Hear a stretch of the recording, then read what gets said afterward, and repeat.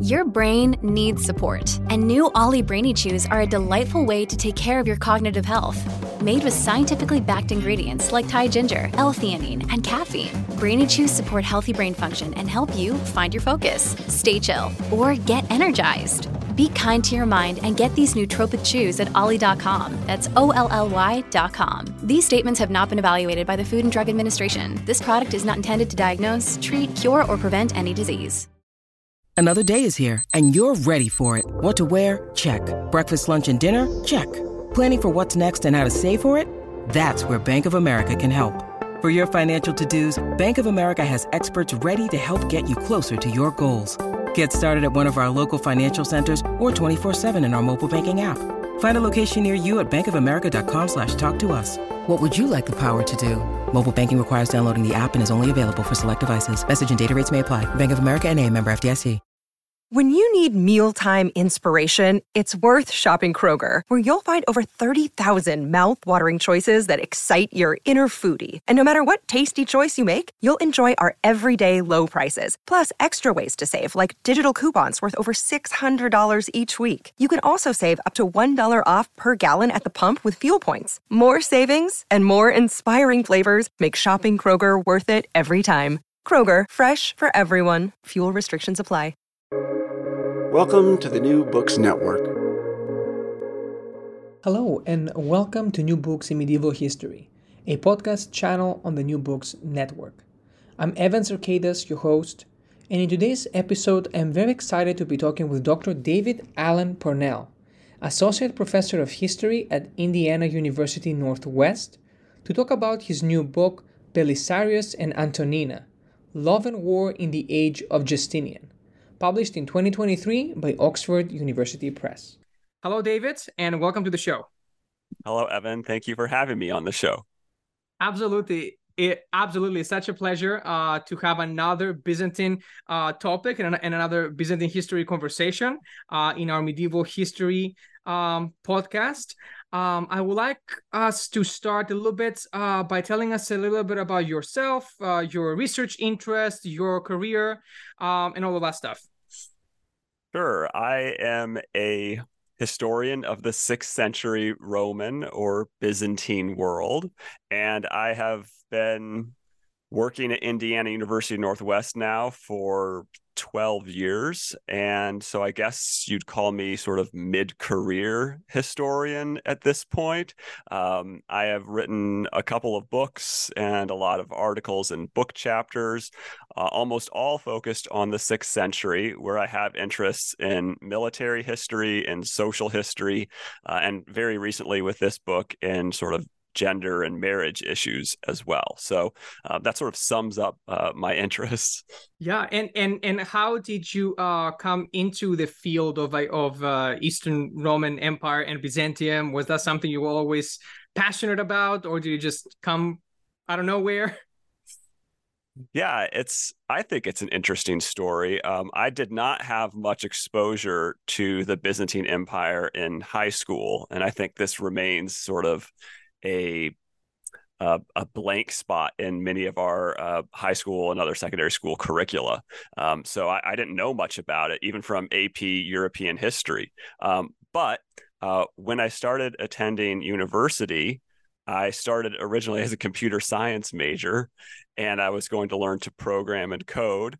And then my father, who knew I liked history, saw a historical novel in an airport bookshop. And it was the novel Justinian by Harry Turtletove. And he picked it up for me and brought it home. He said, I know you like history. I don't know if you'd like this one, but I saw it and I thought of you. And I read it and I was blown away at this story. For your listeners, this is about the Emperor Justinian II, who ruled at the end of the 7th and the very beginning of the 8th century.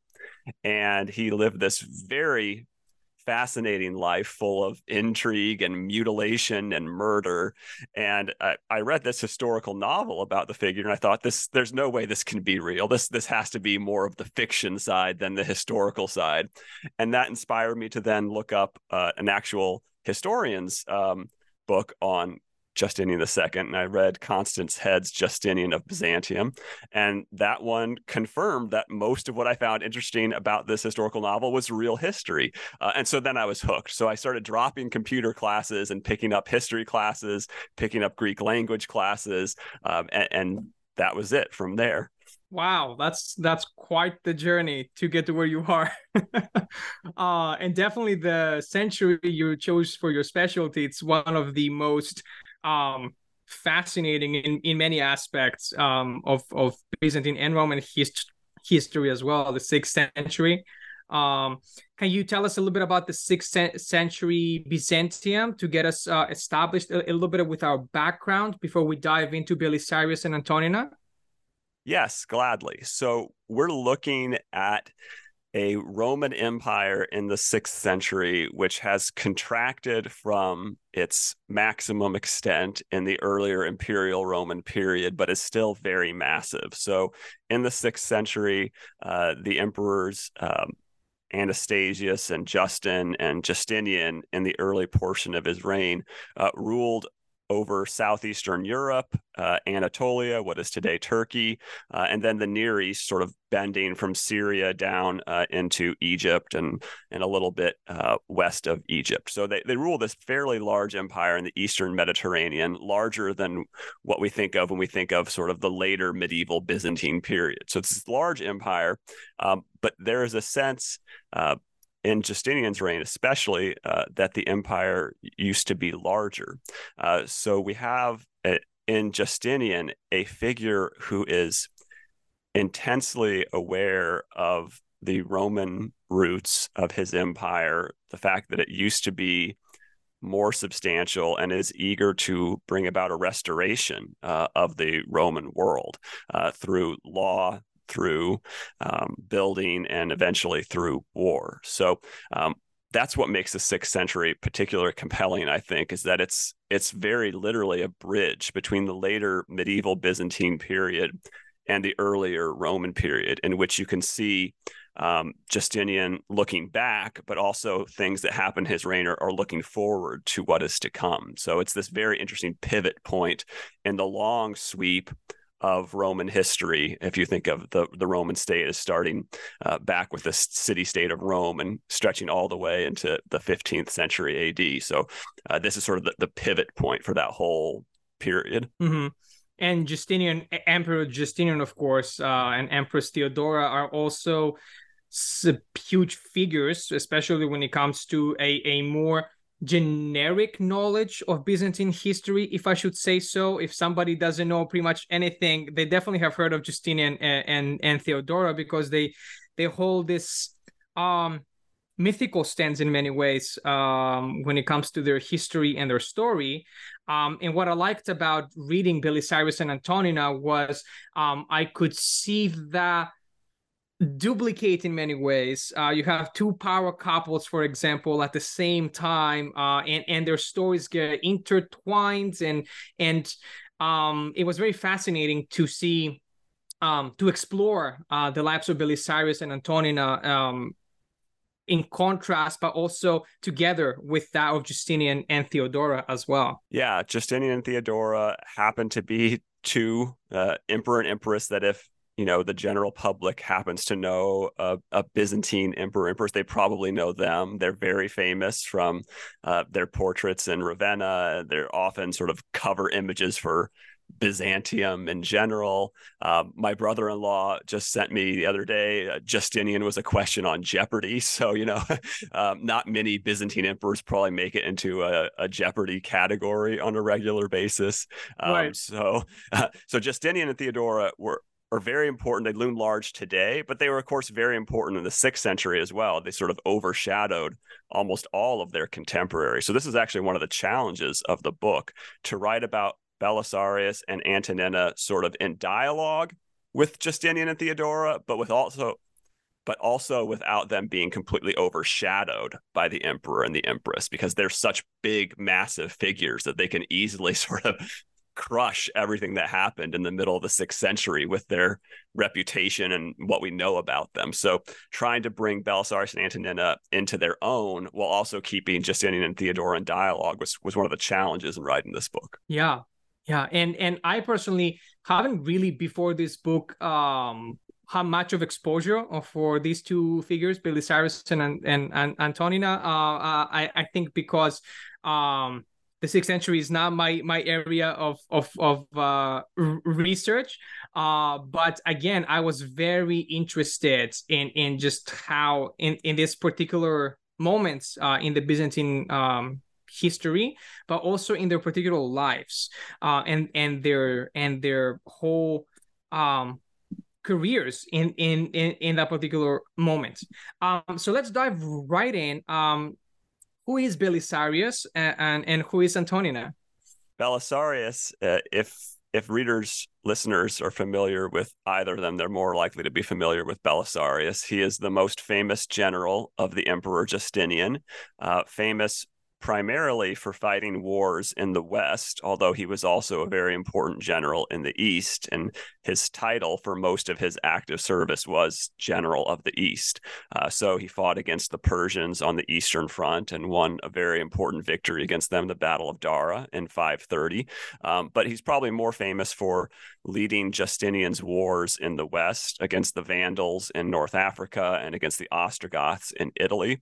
And Belisarius managed to take both of those kings, the kings of the Vandals and the kings of the Ostrogoths, captive and bring them back to Constantinople in chains and present them to the Emperor Justinian. So Belisarius, very famous and very powerful. Antonina, his wife, I think, gets a little bit less respect, both in the ancient sources and today when people talk about this period. But Antonina was a very powerful woman in her own right. She was a political operative. She was an expert in supply chain management, as we might term it today. She traveled with Belisarius all around the world. She planned out things with him. She schemed to bring down the emperor and empress's enemies within the government and without the government. So Antonina, a very powerful woman. And so together, Belisarius and Antonina, remarkable in that they traveled together and worked together. And this is, as far as we can tell, not terribly common for this period. Yes, I think I see. I remember a passage in your book that mentions that we know more about these two figures than pretty much, of course, except the emperor and the empress, than anybody else in the Roman world at this point. Is that correct? Yeah, that's the way I see it. We have an extensive amount of information about Belisarius and Antonina, which is another reason to be excited about the 6th century for his aspiring historians out there. It's a well-documented century, at least as far as the period before, say, 1000.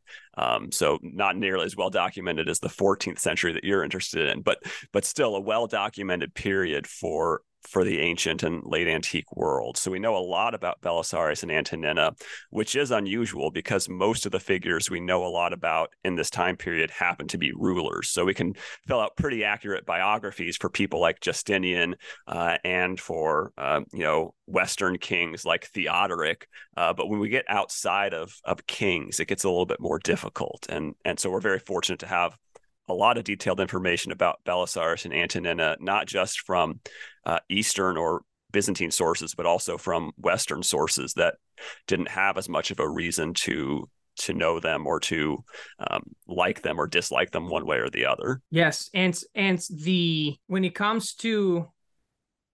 to their stories, and I guess that is a continuation now of knowing so much about them. I think you also are mentioning that, yes, we do know a lot about them, but at the same time, not so much in many ways. And a name that pops up in this process is Procopius of Caesarea. And his two works. And that's, in my opinion, the most interesting aspect about this. So tell us a little bit about Procopius. Who is he? How is he related to Belisarius and Antonina? And how do we see his two works play out in our knowledge of them? So Procopius is probably one of the more brilliant minds of the 6th century. He is an intellectual. He is a historian. He was a lawyer. He came to know Belisarius as a young man, probably just recently finished with his education as a lawyer. He signed up as Belisarius's assessor, which is sort of a legal advisor and personal secretary. So he attached himself to Belisarius early in the general's career. And then he proceeded to travel with Belisarius for some length of time, at minimum 13 years, maybe one or two more. We're not sure exactly when he left Belisarius' service. So he's traveling around the Mediterranean with Belisarius. He watches Belisarius fight the Persians, the Vandals, and the Ostrogoths. So he's an eyewitness to many of the most important events of Belisarius' life. And then after he leaves Belisarius' service, he sits down to start writing. And his initial intent is to write a history of the wars waged by Justinian and his generals. And so we have this book called The History of the Wars, which was produced over the course of the 540s, probably came out around 550, 551. And this contains a history of these wars for public consumption. And it appears that Procopius was rewarded by the emperor for this. So everybody seems pretty pleased with this beautiful, massive history that he wrote. But around the same time as he was finishing up the wars, Procopius felt obliged to sit down and write a different work, which has come down to us as the Anecdota, or the secret things, the secret history. And this document was clearly not meant for public consumption, at least at that moment, because it is a savage critique of Justinian and Theodora and Belisarius and Antonina. Really destroys them and makes them look like awful, awful people, villains, not even people. In the case of Justinian and Theodora, they're presented as these demons who are out to destroy the world in any way they can. So this is invective of the highest order, and it has proven surprisingly effective over the long haul. At the time it was written, we're fairly certain that nobody read it. Procopius wrote it and stuffed it in a drawer, not sure what to do with it. He obviously couldn't put it out publicly because he'd probably get in trouble. So he probably stuffed it in a drawer and left it there for many years. But it has been discovered, and it's really shaped the way modern historians have looked at these four figures. And so a lot of trying to understand the 6th century in general, and these four figures in particular, comes down to how a historian weighs these two works of Procopius, and whether you believe more the publicly written history of the wars or the privately written secret history.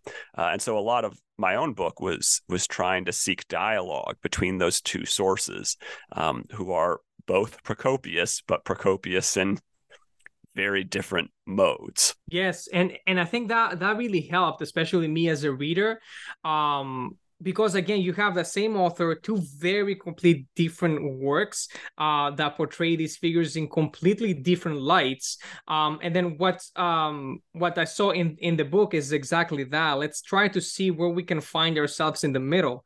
And has that been the case with previous scholarship, or how historians are viewing these figures right now, or is that something that has been very new in especially this particular historical interest? Sure, that's a great question. We sort of have two different trends within historiography over the past, say, 100 years of this period. On the one hand, there has been a substantial body of modern historians, and there still are, who tend to take the secret history more or less at face value. There's a degree of credulity involved here, and that, well, it's written down, and Procopius knew these two personally, and therefore this must be true. This must be his true feelings. And from a certain perspective, this, of course, makes a lot of sense. If he was willing to write one thing publicly for a very powerful emperor who was likely to praise him for writing something positive or punish him for writing something negative, he would presumably write something positive publicly.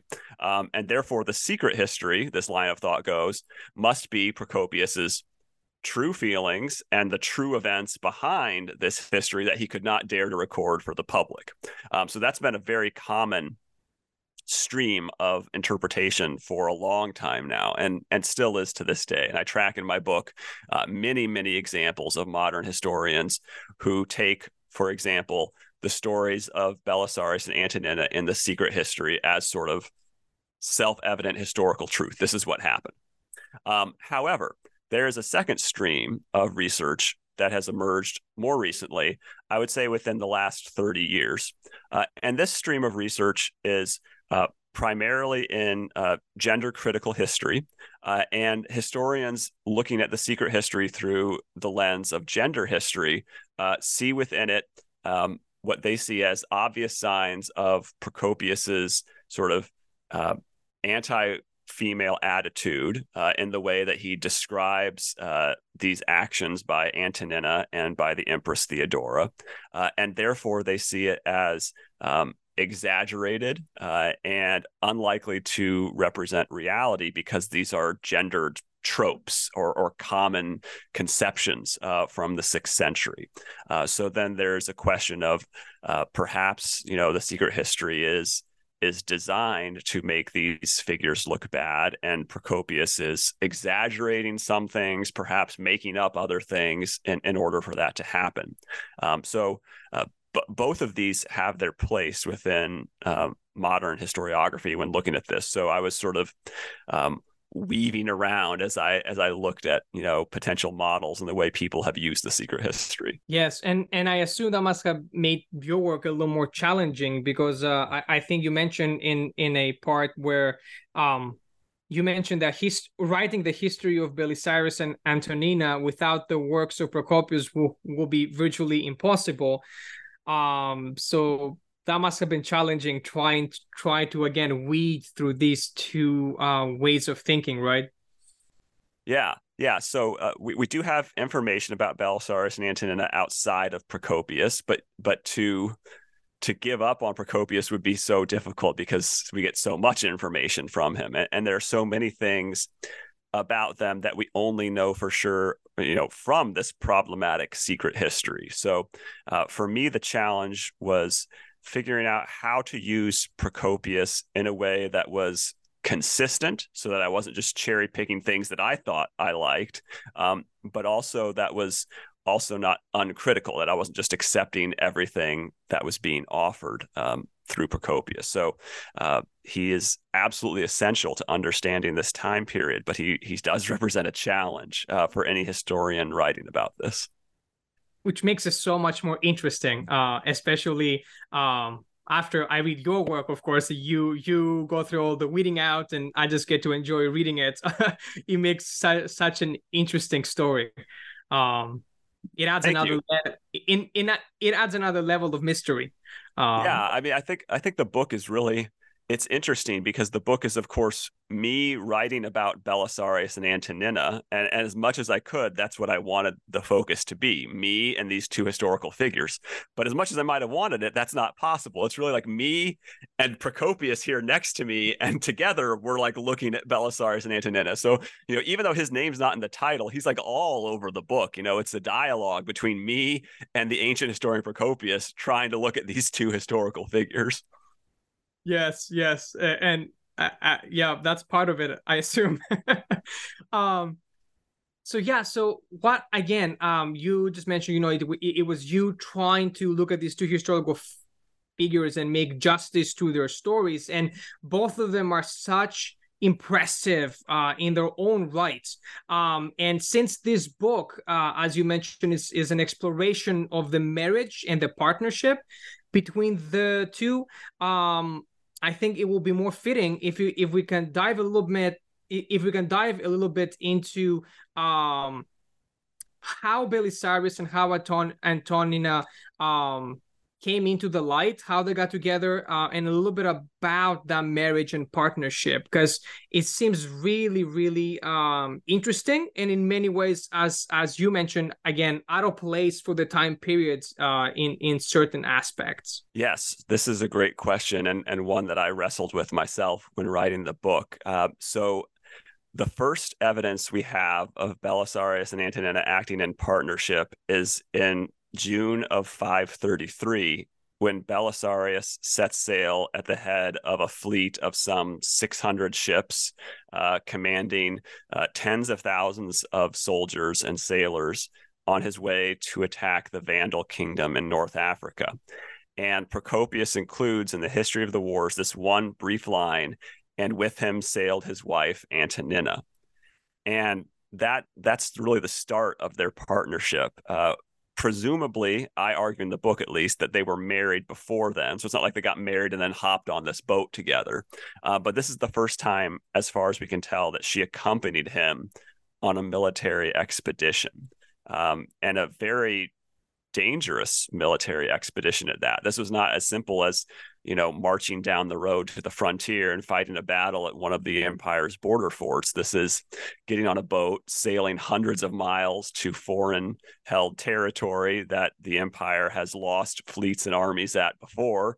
And it's very dangerous. And Antonina goes with him. So she travels in the boat. She gets to North Africa and she marches around with Belisarius and the army. She helps Belisarius to gain control of the city of Carthage in North Africa. We know that she is a part of capturing and sorting the loot in the Vandal palace in Carthage. And then she returns with Belisarius to Constantinople and then proceeds to go out with him again. In 535, she sails to Italy with Belisarius and a new army. And they begin the war all over again in a different kingdom, fighting the Ostrogoths in Sicily and then in Italy. And so we track Antonina with Belisarius through Belisarius' time in Sicily, up through the toe of Italy, and all the way to the city of Rome. And there they have maybe their most impactful moment together when Belisarius and Antonina depose Pope Silverius, which I make a pretty substantial portion of my book, because this is a remarkable moment. Not only is it unusual that Antonina is participating, but the deposition of a pope is just unusual in general. And I think, from a distance, it may not seem that important to us. But when I looked at the time period, there weren't that many popes that were deposed. The last time this happened was in the 4th century, and it wouldn't happen again until the 7th century. So this was an important moment, a once-a-century moment that a pope gets deposed forcibly. And here Belisarius and Antonina do it together, acting in concert, which is really interesting. And it's also interesting because it's confirmed by so many sources. This is one of those times where I get to step away from Procopius a little bit, who does record this moment, but we have plenty of Western sources that also mention it. So I was able to track this deposition of Silverius through multiple Western sources, the Book of the Popes, and some African bishops who wrote about it as well. So this was a very important moment in the book, and very interesting for me personally, but also a key moment in illustrating how Belisarius and Antonina worked together to get things done. Something that, as far as we can tell, very few couples were doing during this period. And I like that you stop here, because in the moment, in this particular aspect of the book, I was so interested in the fact that it looks like it was possibly or probably that and maybe Antonina was the one that actually in some ways deposed the Pope, or shared the news with him that he was being deposed. To talk a little bit about that, because that was so fascinating. Yeah, so I spend some time in this chapter of the book trying to disentangle multiple sources who report it differently. So Procopius, in one of his books, says that Belisarius deposed Pope Silverius. In another of his books, Procopius says Antonina deposed Pope Silverius. And the Book of the Popes, the Liber Pontificalis, presents Antonina sitting, or rather reclining on a couch in ancient Roman fashion, and Belisarius sitting at the ground at her feet, almost as if he's sort of her assistant. And she's the one who talks to Silverius and tells him that, he is being treasonous and that he's out of there. He's being deposed. And so we have multiple pieces of evidence that suggest that Antonina did take the lead on this. I'm not sure I buy that Belisarius was a passive bystander and completely uninvolved, but the evidence is clear enough to Antonina's involvement that we can at least imagine a situation where the two of them are working almost as equals in this sort of political religious moment as they depose the Pope. So Antonina is by no means sort of a reserved, stay in the background, just traveling with her husband because she wants to take care of his household kind of woman. No, she is there to be involved. She is there to wield power, and she is there almost as a sort of miniature version of Theodora, just as Justinian and Theodora rule together, and Procopius complains about this in the Secret History. So it seems that Antonina was determined to participate in exercising power with Belisarius. And that is another fascinating aspect as well, because in many ways, again, the relationship of Belisarius and Antonina with the royal couple, the emperor and the empress, was so weird. If in my opinion, it was positive and negative and ups and downs, which we can of course expand a little bit on. But the origins and the background of Antonina and Empress Theodora are also similar, which is very, very interesting. They both probably come from a similar socioeconomic backgrounds, which, seeing these two female figures, of course, coming to prominence and of course surviving history because they're made so much, they got so much attention from the historian, right, that he wrote them down and then we know about them. So I thought that was a very interesting part, that they both had similar, it seems that the two power couples that we're talking about right now had a lot of similarities.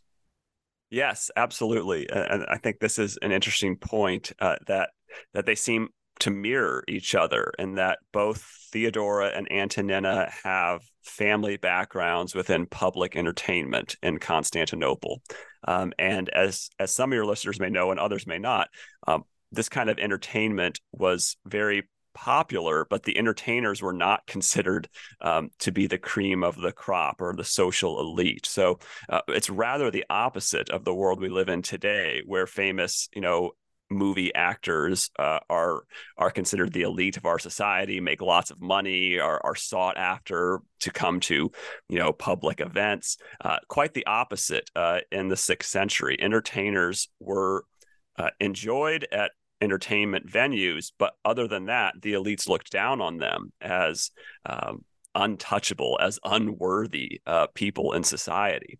So Theodora, we know from Procopius, herself served as an actress and an entertainer in her young life. Antonina, we're not as sure, but we know her mother was. So she came from the same world, even if she didn't participate herself. And then Justinian and Belisarius, on the other hand, were the farthest one can imagine from this.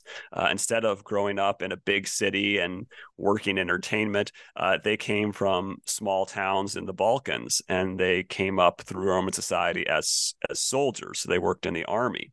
So we're imagining two sort of rough spun men who have the hard life of serving in the army, and two very cosmopolitan, very urbane, but at the same time sort of despised women.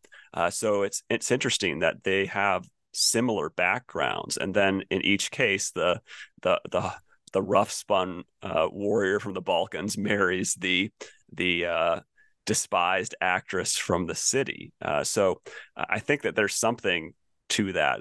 We're not sure how close of friends these four people were, but their backgrounds are so similar. Their marriages are so similar. They work together so well for so long that I think it's probably safe to assume that they did develop friendships along the way. Mm-hmm. And following that, we see throughout your book, Belisarius having a very rocky, at times, a very unconventional relationship with the emperor. So he gets put into these big positions, big titles. Then because he does something, he gets taken off these positions. Then he gets forgiven. He gets appointed to another, like the expedition in Africa, and then the big important role that he played while fighting the Ostrogoths in Rome. So we see an up and down in the relationship. Can you expand on that a little bit? Because that was a very fascinating point, and maybe, again, we don't know why that was, but it seems that he had a different standing in the eyes of Justinian than others, or maybe other generals. I don't know if I'm correct in that, but that's kind of how I interpreted it. Sure. So we've got two things going on here. One, there is a general tendency over the course of Justinian's reign for him to move around his generals like pieces on a chessboard. So it's not actually uncommon for generals to be moved from one theater to another, from one position to another. And it's not uncommon for Justinian to fire a general for what he sees as poor performance. And then upon reflection, upon a year or 6 months of thinking about it, he then decides, okay, well, that guy, he wasn't that bad. We'll give him a try over here, and then appoint them somewhere else. So that's not super unusual in the reign of Justinian, but I do agree that there is something particular and special about the relationship that Justinian has with Belisarius. It's a relationship which is characterized by both trust and suspicion at the same time. And this trust, which evidently comes perhaps from their shared background, perhaps from their early service together, this trust is very real, and it leads Justinian to grant Belisarius increasingly large, important positions and particular grants of authority. So in particular for the wars in Africa and Italy, Belisarius is given, quote, the authority of an emperor in his actions. So he's clearly raised up to a very high level. And so this trust is an important feature of their relationship. But I think because he has so much trust in Belisarius and grants him so much authority, there's always sort of a niggling fear in the back of Justinian's mind. What if I've misjudged this man? What if he's not as loyal as I think he is? And it seems that distrust can be fanned into an open flame at some moments. So we do sort of see this interesting up and down relationship between Justinian and Belisarius. I think that the down moments are less frequent than the up moments. I think over the long run, they had a very productive relationship and for the most part worked well together. But those lows do tend to be pretty low for Belisarius simply because the stakes are so high for Justinian. If the emperor is wrong, it means his throne and his life. So I think that there are multiple times when the emperor just feels like he can't be wrong. And so he errs on the side of not trusting rather than trusting. So we see that a couple of times with Belisarius losing the emperor's good graces. Yes, of course. That makes sense. And there's always, of course, the fear of every emperor that a general might get too much popularity in many ways and threaten their throne. And I think we see that once with Belisarius when the emperor was sick, I believe. It was, I forget the particular time when that was. It might have been by when the Justinianic plague was around, or much later. That's correct. Yeah. So 542. So the Justinianic plague emerges in Egypt in 541. By 542, it's spread throughout most of the Eastern Mediterranean, including Constantinople, and the Emperor Justinian falls ill with the plague. And we get this interesting anecdote, which is described as a rumor. So we can't be sure that this actually happened. But the rumor is that when word of the emperor's illness reached the military camp where Belisarius was located, he and some of the other senior officers got together to discuss what they should do if the emperor died of the illness. And the report was that somebody said that there should not be another emperor chosen from Constantinople, and that instead a military man should take the throne. And the circumstances, that man would only be Belisarius. He's the most senior general present at this alleged meeting. So I think there's some question whether this meeting actually happened or whether Belisarius's enemies within the high ranks of the military simply made this up to sort of put him on the outs with the emperor. I think that's an open question. But it is the case that Belisarius had apparently sworn an oath to Justinian never to plan a rebellion while the emperor still lived. And I think that qualification at the end, while the emperor still lived, is an important one, because it shows us that Belisarius, although he may be characterized by loyalty to Justinian, is not a man without ambition. He's not some spineless jellyfish. If the emperor were to suddenly die, Belisarius did see it as perhaps his rightful time to become emperor. So this was a moment where that might have happened. And so as it turned out, it didn't happen. The emperor recovered from the plague. And then finding out that this discussion had taken place, recalled Belisarius, interviewed him, and then deposed him from his position. So this is probably the lowest moment of Belisarius's career. It followed on several other particular nasty moments, including an argument with his wife and the death of his adopted son. So all of this bad stuff's happened to Belisarius at the same time. So 542, probably the low mark of Belisarius's career. Mm-hmm. Yes, and again, the other point that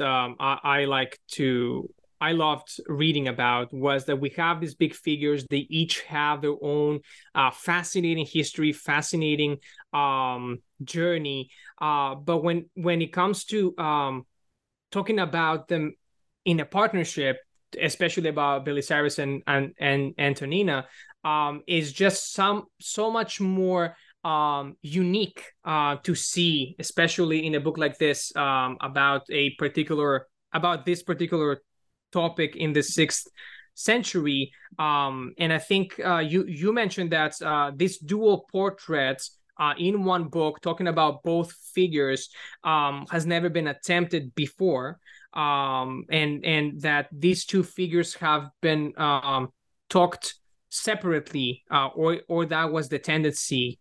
And I just found that very unique, and it really it made more sense in many ways to see them as such, because in my opinion, it kind of brings us closer to how might they have lived, and what might have influenced their decisions, their lives, etc. Yeah, I think one of the problems with historians looking at these figures up to this point has been that, by and large, the people primarily interested in writing about Belisarius have been very traditional military historians who want to describe battles and campaigns.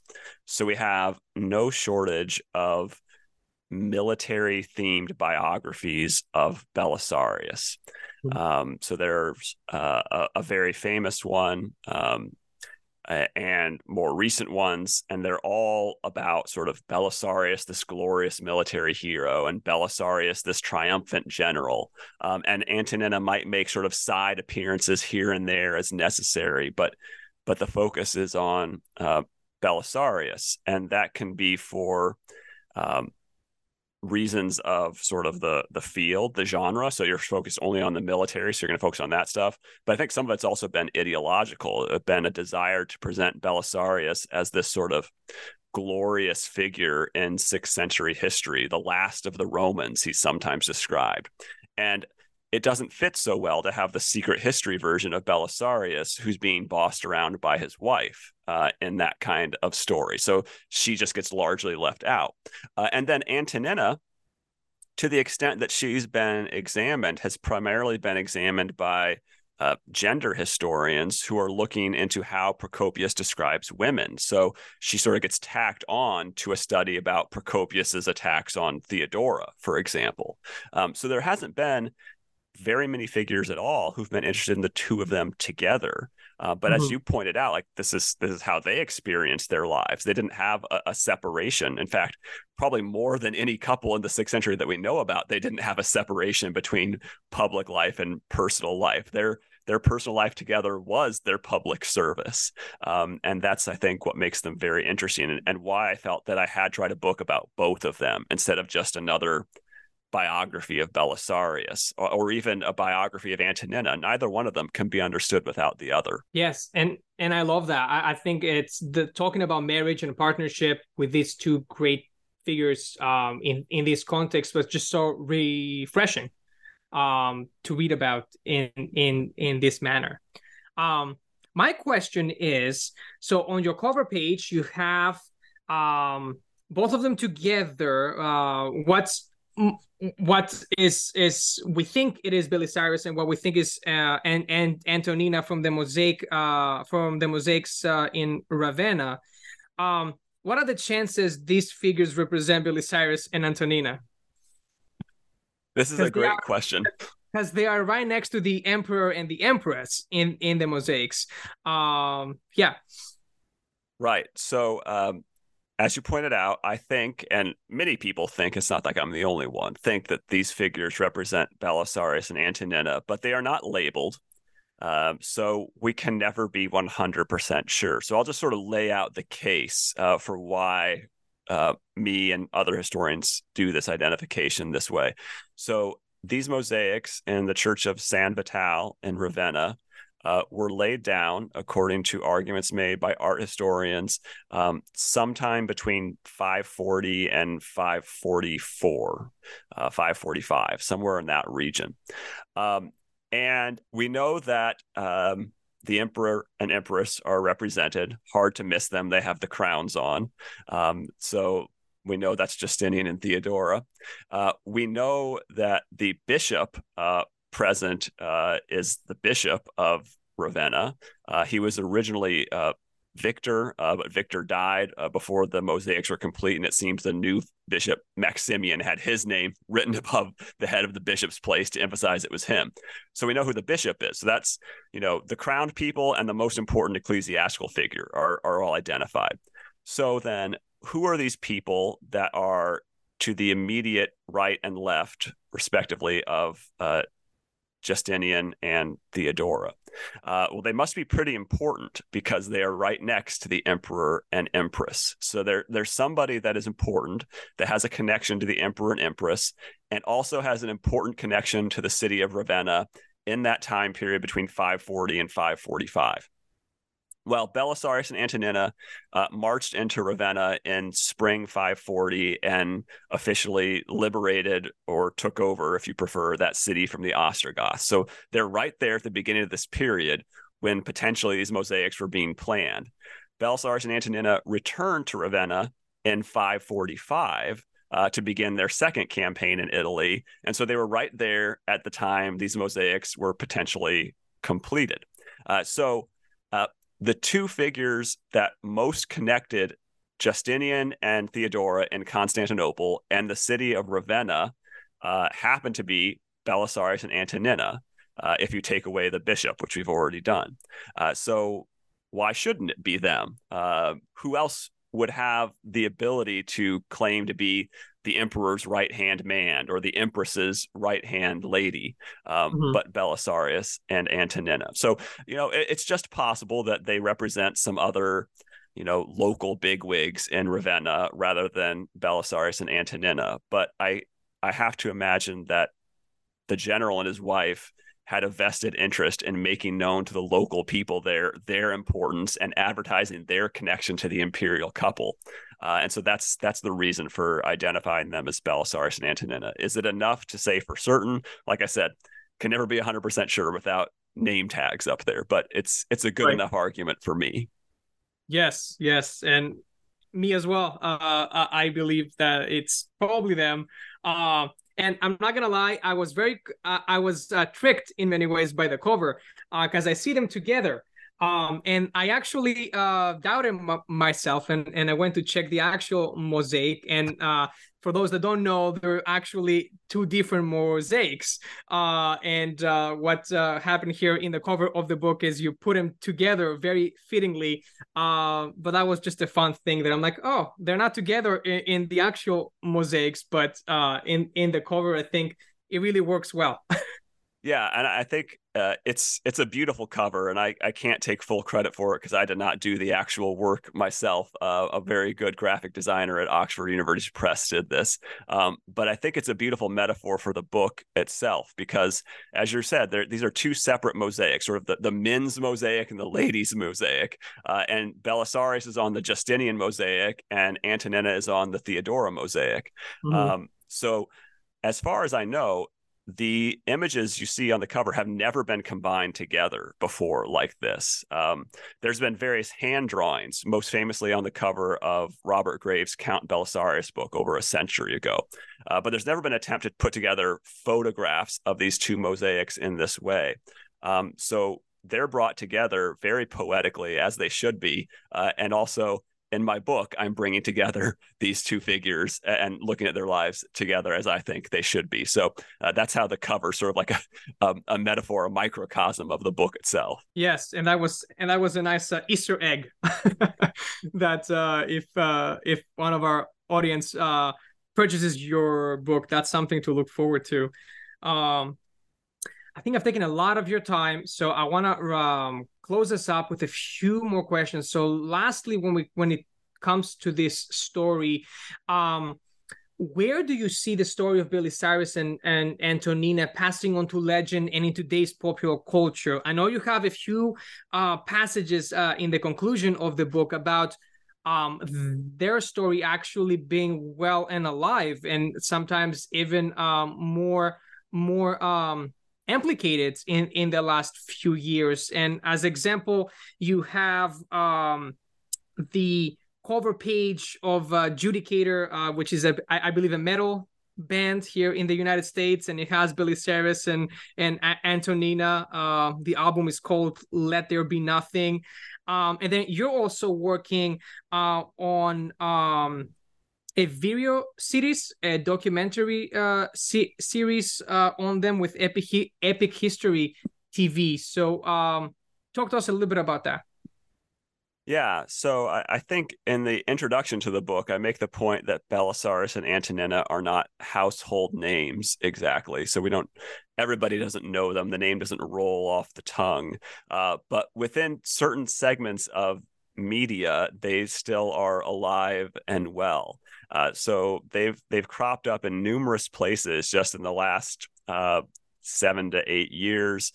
They've appeared in a heavy metal album. As you say, it's a concept album by the band Judicator. It's all about their life together, and the songs sort of track them throughout their career and in a very evocative and interesting way.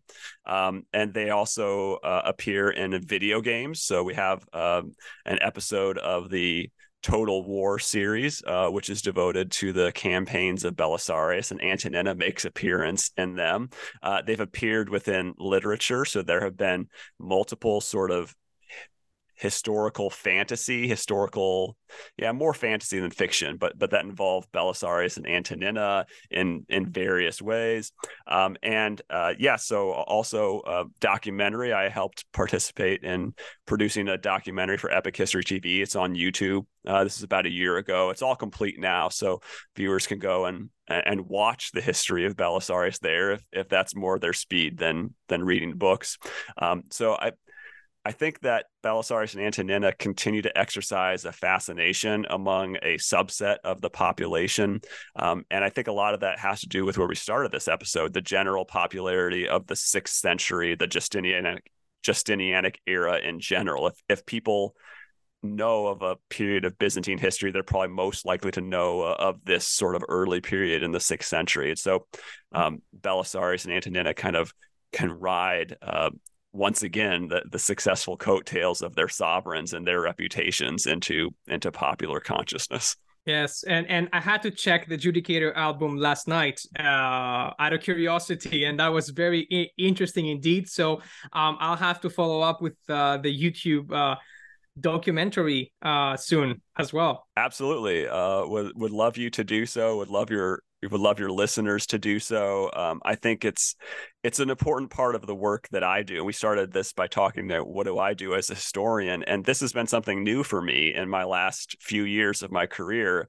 I've begun to think about how to get out of the box of the academy, and writing books and writing articles is important work that we do as historians. But we also should be thinking about how we can reach the broader public that doesn't read academic books, that doesn't read academic journals. How can we tell them about what interests us, what research we're doing, what's important to us, and why what we do matters? And this is a case that all of us historians need to be making to the general public, especially in an age in which the humanities in general and history in particular as a discipline is often under attack, at least in this country and probably other countries.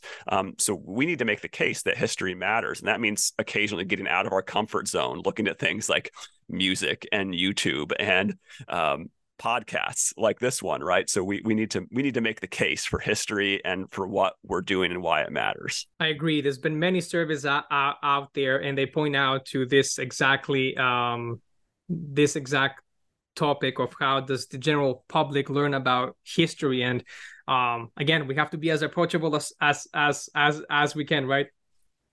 Yeah, absolutely. We have to meet people where they are, and if where they are is not reading books, it's watching videos on YouTube, then we've got to either make videos on YouTube or help the people that are making videos on YouTube to incorporate the most up-to-date research and advice from historians like us in those videos. Mm-hmm.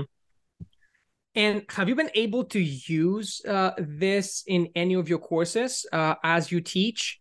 And if you have, what has been their perception of students on this? I will be very interested to know. Yes, I use this. I have not used my book specifically. Maybe I'm too modest to want to assign my book directly to my students, but it's proven a very useful sort of case study, having students examine Procopius in the history of the wars and Procopius in the secret history, and then try to make sense of it. It's a great exercise for students to give them, if not the whole of each text, which is a lot, to at least give them excerpts. So depending on the level of the course, 100 level, 300 level, whatever, I'll give them a little more, a little less, and I'll have them do comparisons and analyses. And I think the hardest part for me is holding back when I'm grading and remembering that these are my students and that, it's okay if they have different interpretations than I do. But yeah, it works really well for that. Great. That's awesome. So I want to thank you very much for your time, David. And I would like to ask you a final question before you go. What are you up to nowadays? And do you have any interesting projects that you're currently working on? Yes. So before I get into another book project, which will hopefully come down the road, I have sort of one lingering thing left that I'm working on from this project on Belisarius and Antonina. While I was writing about Belisarius in the West, I became very interested in how the peoples in the West, in particular in North Africa, the Vandal kingdom, and in Italy, the Ostrogothic kingdom, experienced the Roman restoration that accompanied the wars of Belisarius. And I think a lot of current scholarship argues that these wars were very damaging and that it didn't go very well and that the peoples of the West were mostly fine as they were. And, Belisarius brought the army and Justinian brought the administration that kind of slowed things down or made things worse. And I'm interested in the very early years. So how did people respond to Belisarius' initial arrival? What did they think about the return of Roman administration to North Africa and Italy? So my next project is an article examining this kind of reception. Not later, as we know, later things got messy. There was the plague, things got sort of dark and depressing. But in the initial years, were people excited to see the Roman Empire back? Were they excited for this Roman restoration of Justinian? That's what I'm interested in, trying to uncover a little of that. Yes. Well, best of luck with that and bringing it into fruition. And all the best with all of your future projects. Thank you very much for having me, Evan.